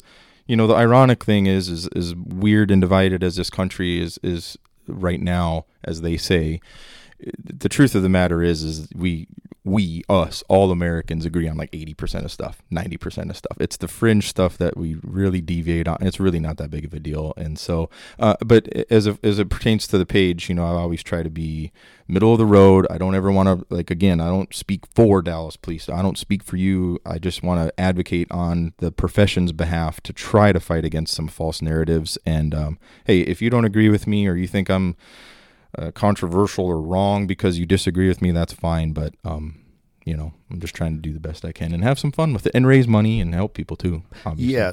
So now you kind of evolved. You've evolved so much. You go from the long blogs and the detailed and thought-provoking blogs and to now you do a lot. You do a little bit of both, but there's a lot of memes. So you speak my love language when you're putting up. Yeah, I know you love the memes, man. Yeah. Well, it fuels me. That's my happy place. That's okay. So you and I, you started reaching out to me after we started up this podcast, and I had no background in this, and you know that. And you and I have talked quite a bit about this form of communication, when story time and education and inspirational stories, and hell, even this show, its name, Bridging the Divide. Kent and I have known each other for years, but life, I've known you since you was a rookie, and I've known Kent since he was a rookie at Southeast. Life, careers, different places working, you just kind of slowly drift apart, and then some things bring you back together. Kent and I are probably closer now than we ever have been on a professional and also just a personal level as well. Oh, definitely. And you and I, he was making a very vulgar motion with his fingers Kent just was. now. Yeah, Kent. So the listener couldn't see that. I'm going to eventually have video. But no, it really, like, Kent getting involved, and you started reaching out to me after you started hearing some of these stories, and then same with Kent. Kent is texting, and then now Kent's a part of it, and God, I'm glad he is. But I like to get my friends involved and, good people involved. We talked, I've been trying to kick you in the ass to get you going on your own podcast, the Officer Next Door podcast. It's been in the works for it seems like a year. Yeah, it has. And I'm bad about this. And I said I was going to leave the police department, and I eventually did. And I knew for a while that I just kind of felt like there was something else in life that I needed to do. And same with the podcast, but that all coalesces with where I am in life and what I'm actually doing and why I haven't taken on the podcast. But in a perfect world, I would wish that my page could evolve into solely the podcast, because I would love to have long-form conversations and debates, even have people that aren't really fond of the police on there, and have these conversations, meet and hear different points of view, perspective, lived experiences, et cetera, and have the opportunity to have those aha moments where people realize, oh, okay, I didn't know that. Or now that you explain your point of view as a police officer, I understand why you do that, and you've changed my point of view on that one topic, for example. That's what we need more of. That's what I think Joe Rogan keeps talking about as his platform is, we don't need less speech, we need more. If you've never talked to me as a 12-year veteran of a police department, or you as a 20-plus year veteran, or Kent as a 20, where do you purport to get your information to form your opinion as to whether cops are bad or not, other than just because of, and so to go back, remember I mentioned I asked that guy how many shootings he thought happened on a weekly basis, and his number was so high because the reason is because on the media, he never stopped to differentiate where an officer-involved shooting might have happened. So you see it on the news media so often, he thinks they're happening every day here in Dallas in his backyard, when in fact that fatal involved shooting was in Florida, not here. And so but because you don't pay that close of attention, because life, we're busy, we're a distracted society, you see it on the news all the time, you assume it happens, and then your perception of the reality is it's much worse than it actually is. So it's very easy for you then to think, well, cops are terrible because they're out there running around killing people all day, every day. I see it on the news every single day. And when he thought literally that we had 10 fatal shootings a week in the city of Dallas, that blew my mind. I mean, think about that, because when it really comes down to it, you guys will be able to help me come. Dallas Police Department's responsible for roughly 5 to 15 officer involved, not necessarily fatal, but officer-involved shootings in a year. I know it's tough because it wanes. But yeah, 10 a year, maybe? Maybe. I couldn't even guess, to be honest. It fluctuates and varies, but sometimes at the end of the year, you may look up and count them up and go, damn, there's that many, Sure. but not all of them are reported. I mean, there's, Yeah. and are just, they don't make the news and they don't become newsworthy. So they're just, or they're that damn justified, or they don't fit a certain topic or conversation. Right. They're not reported on. So, Correct. but that's part of it. Yep. But again, that highlights why it needs to be talked about, because this fella's rolling around with the perception in his mind that Dallas Police Department fatally shoots 10 people a week. I mean, that's asinine. That's, times 52 weeks a year. That's 500 people that the city of Dallas. It's bonkers. Like, we don't even have that many murders in the city of Dallas. No, we're not Miami in the 90s. No. Well, hell, us in the 90s. Yeah, exactly. Weren't any better. The drug wars. Yep. So you're talking about conversations as far as education, but one thing that I want to get into now is like the mental health topic, and part of this the idea for this came from a mental health seminar, or I'm saying not mental health, overall wellness seminar by Dr. T, and to get a conversation of you can check. I could check off a lot of boxes with the mission of this: humanize the badge, be an advocate for mental wellness for officers, or mental health, physical health, inspiration, motivate you to get help or to be better officer, or educate yourself to be more equipped to have a long career. Right, or be a better person. There was a lot of things that you set out to do, and whether you accomplish them all, I don't know. But I got a very sweet message from a commander just this week about how much this episode has meant to her. Oh my God! And I de-identified it, and I shared it with Kent. It was that personal where I didn't even my podcast partner here, I didn't even give the name, but that meant a lot, and I get those all the time. And the person that sent me that, I had no idea that person even listened. Mm-hmm. And so you don't know who all's looking at your page. No. We don't know who the hell is actually listening here. I mean, I just mailed off some patches to 2 officers from France that we've been going back and forth, and it's fun, and it's nice to hear. And actually, I always say it motivates me. It does motivate me. But being in this wellness unit now, I want to kind of get in that with you about your thoughts on what Dallas has going on here, and because we know how it was in 2005, whenever you hired on. Yeah. So I mean, it's pretty cool to see the evolution, and kudos to you guys for starting the OWL unit. And as I mentioned, I lived in San Diego for a little while, so I know that somehow I managed to know that they had a wellness unit, and I know that you've been in talks with them. But yeah, and I want to go back really quick. It is interesting how you start a podcast like this, or even my page, which is, and it's funny because yes, I'm saying that I run this page and I'm claiming it or whatever, but you're still not going to see my face. Like I don't ever, it's not about me. Like I don't want it to be about me. But to that point, I don't know what that page has ever done, but it is weird the messages you get, right? And I have like literal friends, people that have my personal number that I talk to, that I've met through this page, that are officers in different parts of the world. I got a guy that started a coffee company based on it, and I helped him with, and he's a former cop.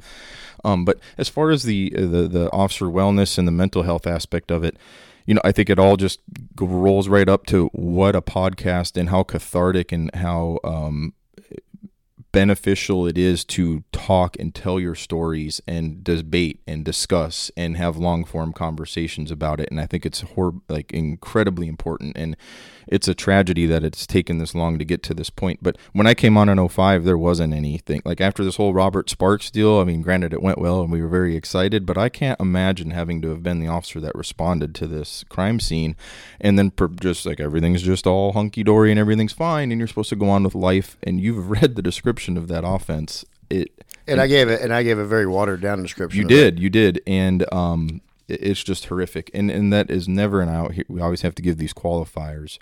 The things you see and the awful stuff that you see and internalize as a police officer are not an excuse to being held accountable, or they're not an excuse for bad behavior. But let's just be real and address the fact that you're lying, Mr. or Mrs.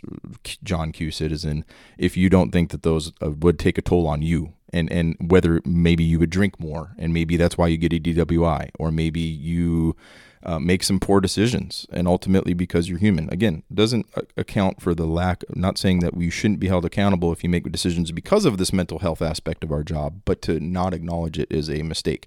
So that all to say, to see what this has evolved to, but more importantly, and I've talked about this on, I think, a few of my posts or talking about this podcast, I have a tremendous amount of respect for the chief and what he's done in this program, and to allow officers to raise their hand and say they need help, but to have the guarantee and the promise that's already been proven, by the way, by officers doing this, that there are no repercussions for raising your hand and saying you needed help. For far too long, police officers have drowned the things that they see on a daily basis, the children that are dying and killed, or the horrific car accidents, and just the evil that exists in our world. They've been, relegated to what? Drinking the pain away, as we've heard in other episodes of this podcast. So to finally put the put the horse in front of the cart in terms of a solution was long overdue, and I'm just so thankful that chief has actually done that. And the OWL unit, I think, will pay untold dividends as a department, because you're never going to know what other, like you said, officers that don't maybe get help on their own privately, that you never know that went and they did that. You're never going to know about that. You're also saving careers. You're preventing potential tragedies where maybe someone decided to go get help and then they didn't end up in that DWI situation or getting into a fatal car accident, or ruin their marriage or the relationship with kids and other friends and family. Yeah, and if you're drinking all the time because you're stressed or you're wore out or you're trying to drink away the pain of the things you see on a daily basis, it's not a far mental leap to get to the point where, that's going to have negative consequences on your life on all aspects. So, and it's funny because this page, I think, was born out of a need for me to have mental health services. I needed a way to talk about how I was upset. I've lost my career by my own doing, obviously. I understand all that. But you still make a choice that, even if you know it's the right choice you made for yourself, doesn't mean you're going to be pumped about it all the time, or you aren't going to have some issues that you're going to have to digest. And I didn't have that. So I'm really happy to hear that it is. And I've obviously lost and know people that we've lost to suicide. And the fact that I think, when I tell people that more officers die at their own hand than the hands of the public or the job itself, it floors a lot of people, and they don't realize that. And I've known that for a long time. And so to me, that's just the perfect thing to advocate for. If you're going to advocate and have a page like I do and ramble about whatever or have a purpose, what better purpose than that, than shining a light on something that I feel, again, just like the false narratives, people have either you don't know what you don't know, or the perceptions are incorrect about a certain topic. So that's kind of where I'm at with the mental health stuff. I think it's just phenomenal that you're doing that. And what I have planned in my future is going to hopefully fold into that and even help on one aspect of it. So we'll see where that goes. Yeah, one thing I touched on earlier that you, during your intro, is that you also are, you're not only being a voice, the education of your page, and giving service how you can and when you can, but you're also done some fundraising for the Assist the Officer Foundation. And I want to thank you on here for that. I appreciate that. Well, it's my honor. I wish it was more, but I can assure you that won't stop. And one of the things I say about this silly Facebook page that I have is that if I can't do anything good with it and I can't help people with it and it's not adding to my life or making things better for other people, then I'm just going to hit the delete button and be done with it. So that's definitely my intention, is to continue. I've helped a few different people in certain scenarios. Now I have to put this out there for those that ask. The GoFundMes are tough. You've been burned with GoFundMes. I've been burned with fake ones. And then the other aspect of it is if all I ever post is people needing help, you tend to get ignored. Yeah. It's a really tough balance to juggle. But the inbox messages I get are interesting sometimes. But I have been able to help folks, and that's cool. So I sold those coins and raised money because I believe in this. I want more money to come to Assist the Officer Foundation. And if I had the podcast, I think one thing, I want to keep bringing a light to what ATO does, the fact that all the money that is raised by the Assist the Officer Foundation goes to the officers. That's just the elephant in the room with some charities is not all the funds go to where you're hoping the funds go to. And with the Assist the Officer Foundation, 99 point whatever go right to the officers. Well, Kent and I aren't becoming fat cats over here, Rich. No. Doing this. And that's why I support it. Kent, I'm sorry. Kent just looked surprised. There is a check. There is a check coming. Check still in the mail, right? Yeah. You told me. Yeah, I'll give you an IOU, which is just as good. It's just as good as cash. money. Yes. Yeah.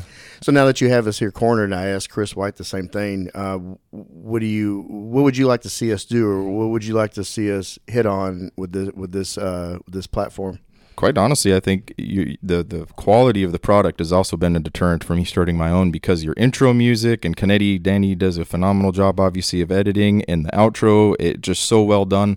But I really hope, or maybe in future episodes, I know you don't want to be salesy, but putting the website out there and tying everything back to Assist the Officer Foundation and what it does for officers, and that because it also ties into the Officer Wellness Unit, the OWL unit.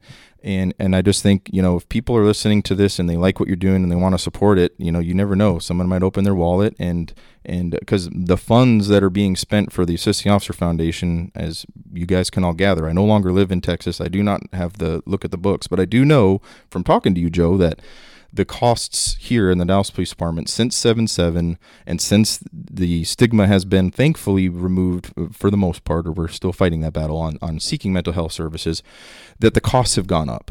And I don't ever want there to be a scenario, if I can help it, to where an officer raises their hand, says they need help, and we don't have the funds to get it to them. Because I can tell you personally, as a former officer, I've raised my hand privately trying to get help with counseling and didn't get a call back. And I eventually just said, screw it. For $200 an hour, I don't even need that. I'm fine. Yeah. Well, yes. So that is, yeah, I've had actually other people say, well, you need to work in where to go donate. And sometimes I try to, and that's the reason we started up doing the message from the host, because it basically is like, and that's why I do so much on the social medias, the Facebook and the Instagram. And I don't tweet as much. I'm not a big fan of Twitter. Me neither. But that is another that gets more eyes, and I get it.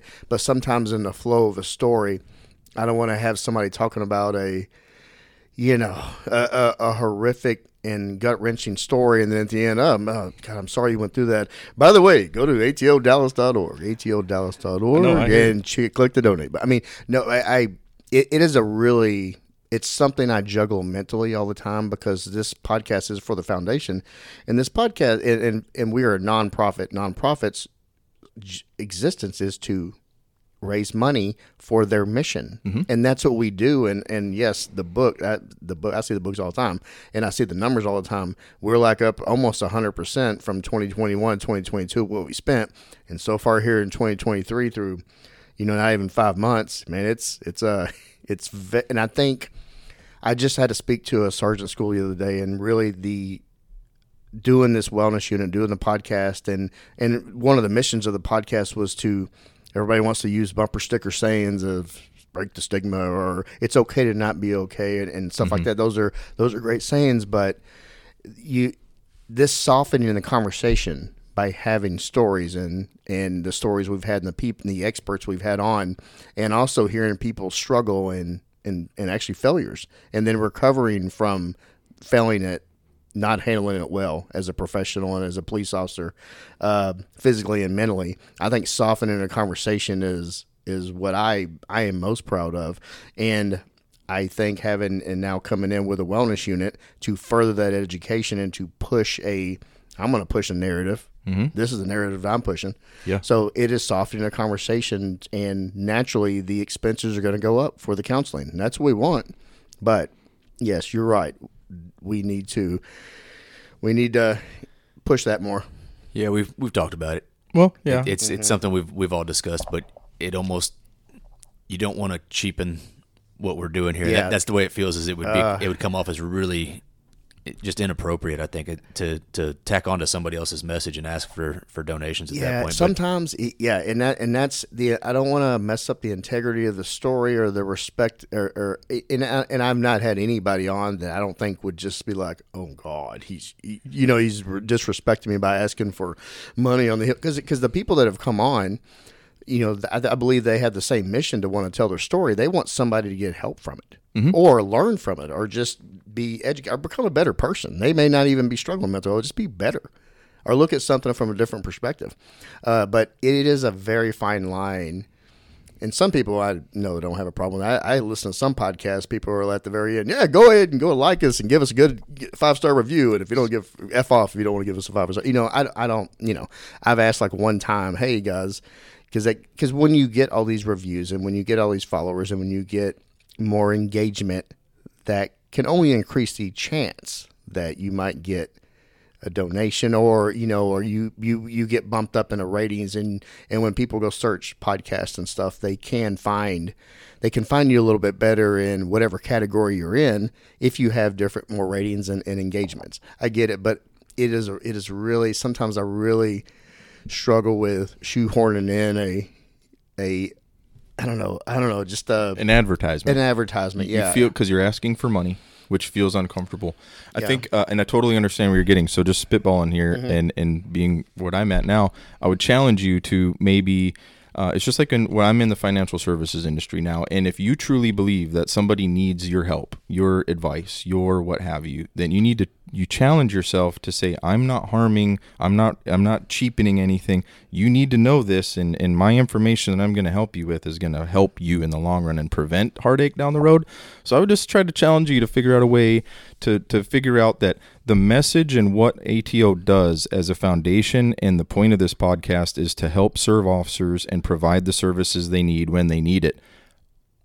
My first intuition is maybe some sort of message at the very end, at the end of the outro, separate and away from the story, so you're not taking away from the story of the officer or person that you had on the podcast, but a little blurb at the end saying, hey, if you want to support the mission, the podcast, whatever, ato.org, there's a donate button, 100% of the proceeds go to whatever. So that's my idea. You asked, so I told you. No, I'm glad I value it. And no, I've had other people, including other people within the board, and then some people that just like to look from afar and chime in, but it's something I wrestle with and because I'm not a professional creator, and I get it. So I think the listeners should go ahead and send in messages to Joe, because number one, he loves getting any sort of message. Yeah. But also let him know how you think we could tie this in there, if it would turn you on or not. Yeah. Well, atobridging@gmail.com. atobridging@gmail.com. Yeah. I mean, just text him at 214. Edit that out. I mean, I'm just one of those people that if I'm going to do something, and if along the way I can do something good to help others and kill two birds with one stone, I guess you could call me an efficiency freak. I say do it. And so that's just I want to be on this podcast, not for me. I wish you could remove my name and everything from it. And that's, even too late. Yeah, I know. I just like to be the guy behind the proverbial wall or the sheet that you don't know what's going on, but helping. But that's me. If the one thing I could do is just the guy in the corner. Just the guy in the corner, man. Just the guy. We're in the that's me in the corner. The guy in the corner wearing the Mardi Gras mask. Yeah. Just hanging out. Yeah. Anyway, I'll get off that topic. But okay. I want to kind of. I think Kent's about to fall out. I want to kind of wrap it up, but I want to get into what you're doing now, what your mission is now. Yeah, so right now I just kind of mentioned I'm in finance now. I'm actually in the process of starting my own company, Wood Financial Consulting. My big dream and my real why and what motivates me now is the future going forward. So I've been in finance already for a few years, but I work with a company that's in San Diego. I'm starting a comprehensive financial practice, and when I say comprehensive, I mean everything from budgeting and the Dave Ramsey, like get out of debt and manage your checkbook and that kind of deal, all the way to I'm in the process of getting securities licensed right now, which is very arduous and tough process, and it's very tough to pass these courses and whatnot. So I want to be able to help someone from I need to manage my budget better and manage my life better, all the way to retirement and helping you make sure that your retirement years are the best. But where my real true passion comes in and where I want to focus on is working with police officers, because I know from personal experience that we are horrible as a profession at spending more than living outside of our means. And looking back, and it's funny because I talked about when I was in narcotics, I thought I had my dream job and I was super happy and blah, blah, blah. But really I wasn't happy when I was not with my friends, family, doing the things I wanted to do, not at work, working those extra jobs. So I had a kind of an aha light bulb moment, like, man, maybe if I go work with cops who I know have this issue of spending more than they should and living outside their means. And I also know that their pensions and things like that are obviously problematic, and things aren't getting better on that realm of things for the police, the profession as a whole. So that's like, that was just my aha moment. So, but I also think there's a huge mental health component to your finances and your budgets, where if you have your house in order, financial house in order, you don't have to work as many extra jobs. You can be home more with your kids, or have more time to spend time doing your hobbies, going fishing, or being away from work and doing the things that you are more passionate about aside from being at work. So that's where I'm headed right now. And I even see it potentially getting to a point where I start recruiting some people that are like myself, that are former law enforcement officers, that want to come and work with me and either get securities license and start advising people, or doing the debt, personal budget. So I don't know how that's all going to go, but I do hope that it involves Dallas. And I also hope to take a big portion of my business and start a charitable nexus of it. And of course, shockingly enough, who do you think the beneficiary will likely be? The Assist the Officer Foundation. So I just want to continue to come back and give back to a department that gave me so much. As much as we all mumble and groan about the department and the city's going to screw us over and this and that and all that, there's great people here. It's a great organization, and I am nothing but, as much as the fact that I left, I'm still thankful for every shifter that I had here, and I had a phenomenal career. And the people are amazing, and I just want to come back and keep giving back to them, making sure that their financial side of their life is in order. And not specific to Dallas. Of course, I live in Kentucky, so I'll have a practice up there. But that's kind of where my dream is. I want to come back and still be in the fold here and giving back to the Assist the Officer Foundation, and ultimately helping people and helping, I think it's the service aspect of law enforcement that once it's in your blood, it never gets out. So that's kind of where I'm at. It's kind of still a work in progress, but that is what my passion is now. I've been in finance for just over 2 years now, and once I get securities licensed, it's pretty much all ahead full. I'm going to do everything I can to help as many people get their financial stuff in order, and all the way through retirement. And no doubt you'll be successful in that, Chris. You've always been the servant. You've always enjoyed helping other people, and I think this is a great way for you to continue to do that.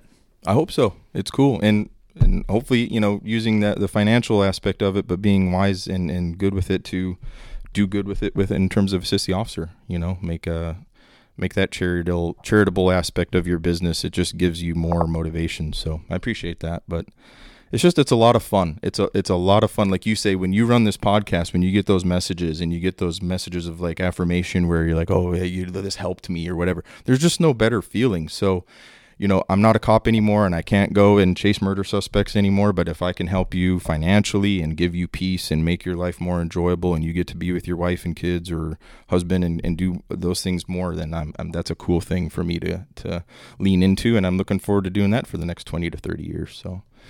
And maybe run a podcast. I'll start a podcast, Joe, eventually if I have the time. So that's what ultimately has been keeping me, besides how awesome this podcast is.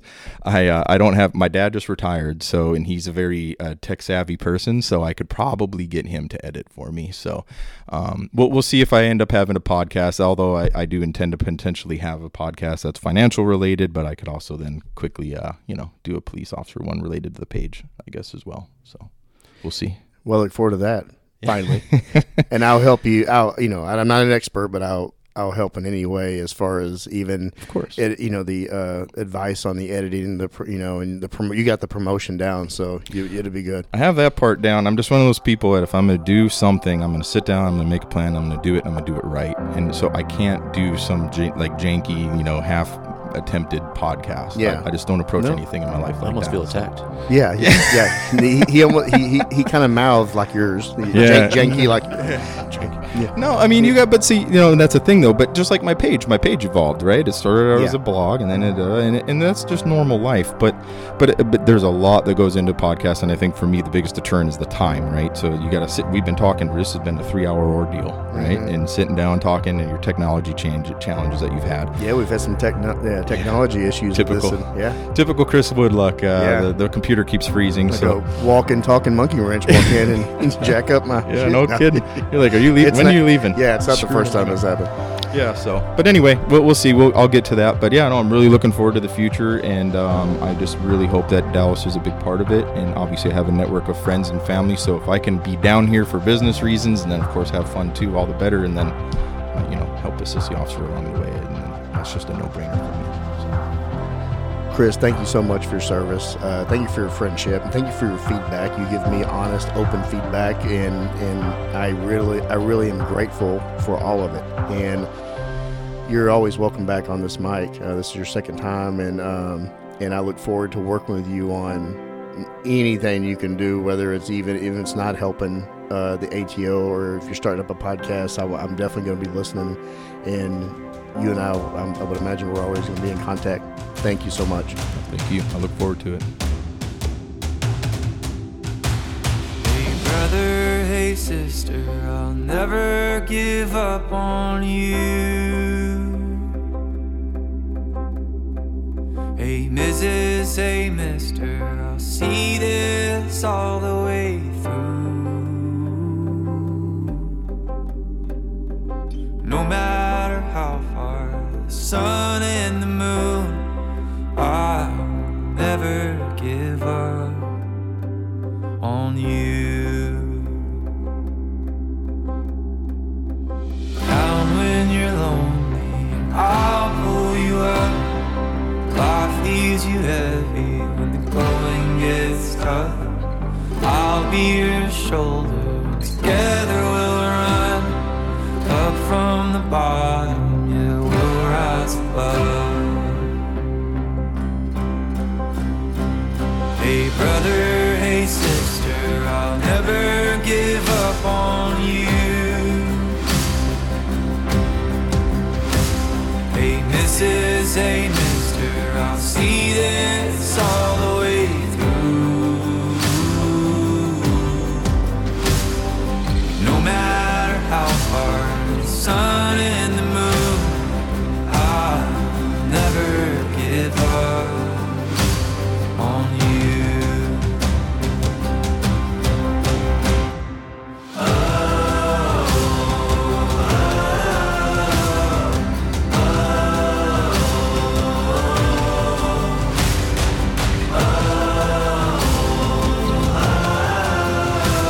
I'll never give up on you. Hey brother, hey sister, I'll never give up on you. Hey Mrs., hey mister, I'll see this all the way through. No matter how far, for the gold and the blue, I'll never give up on you.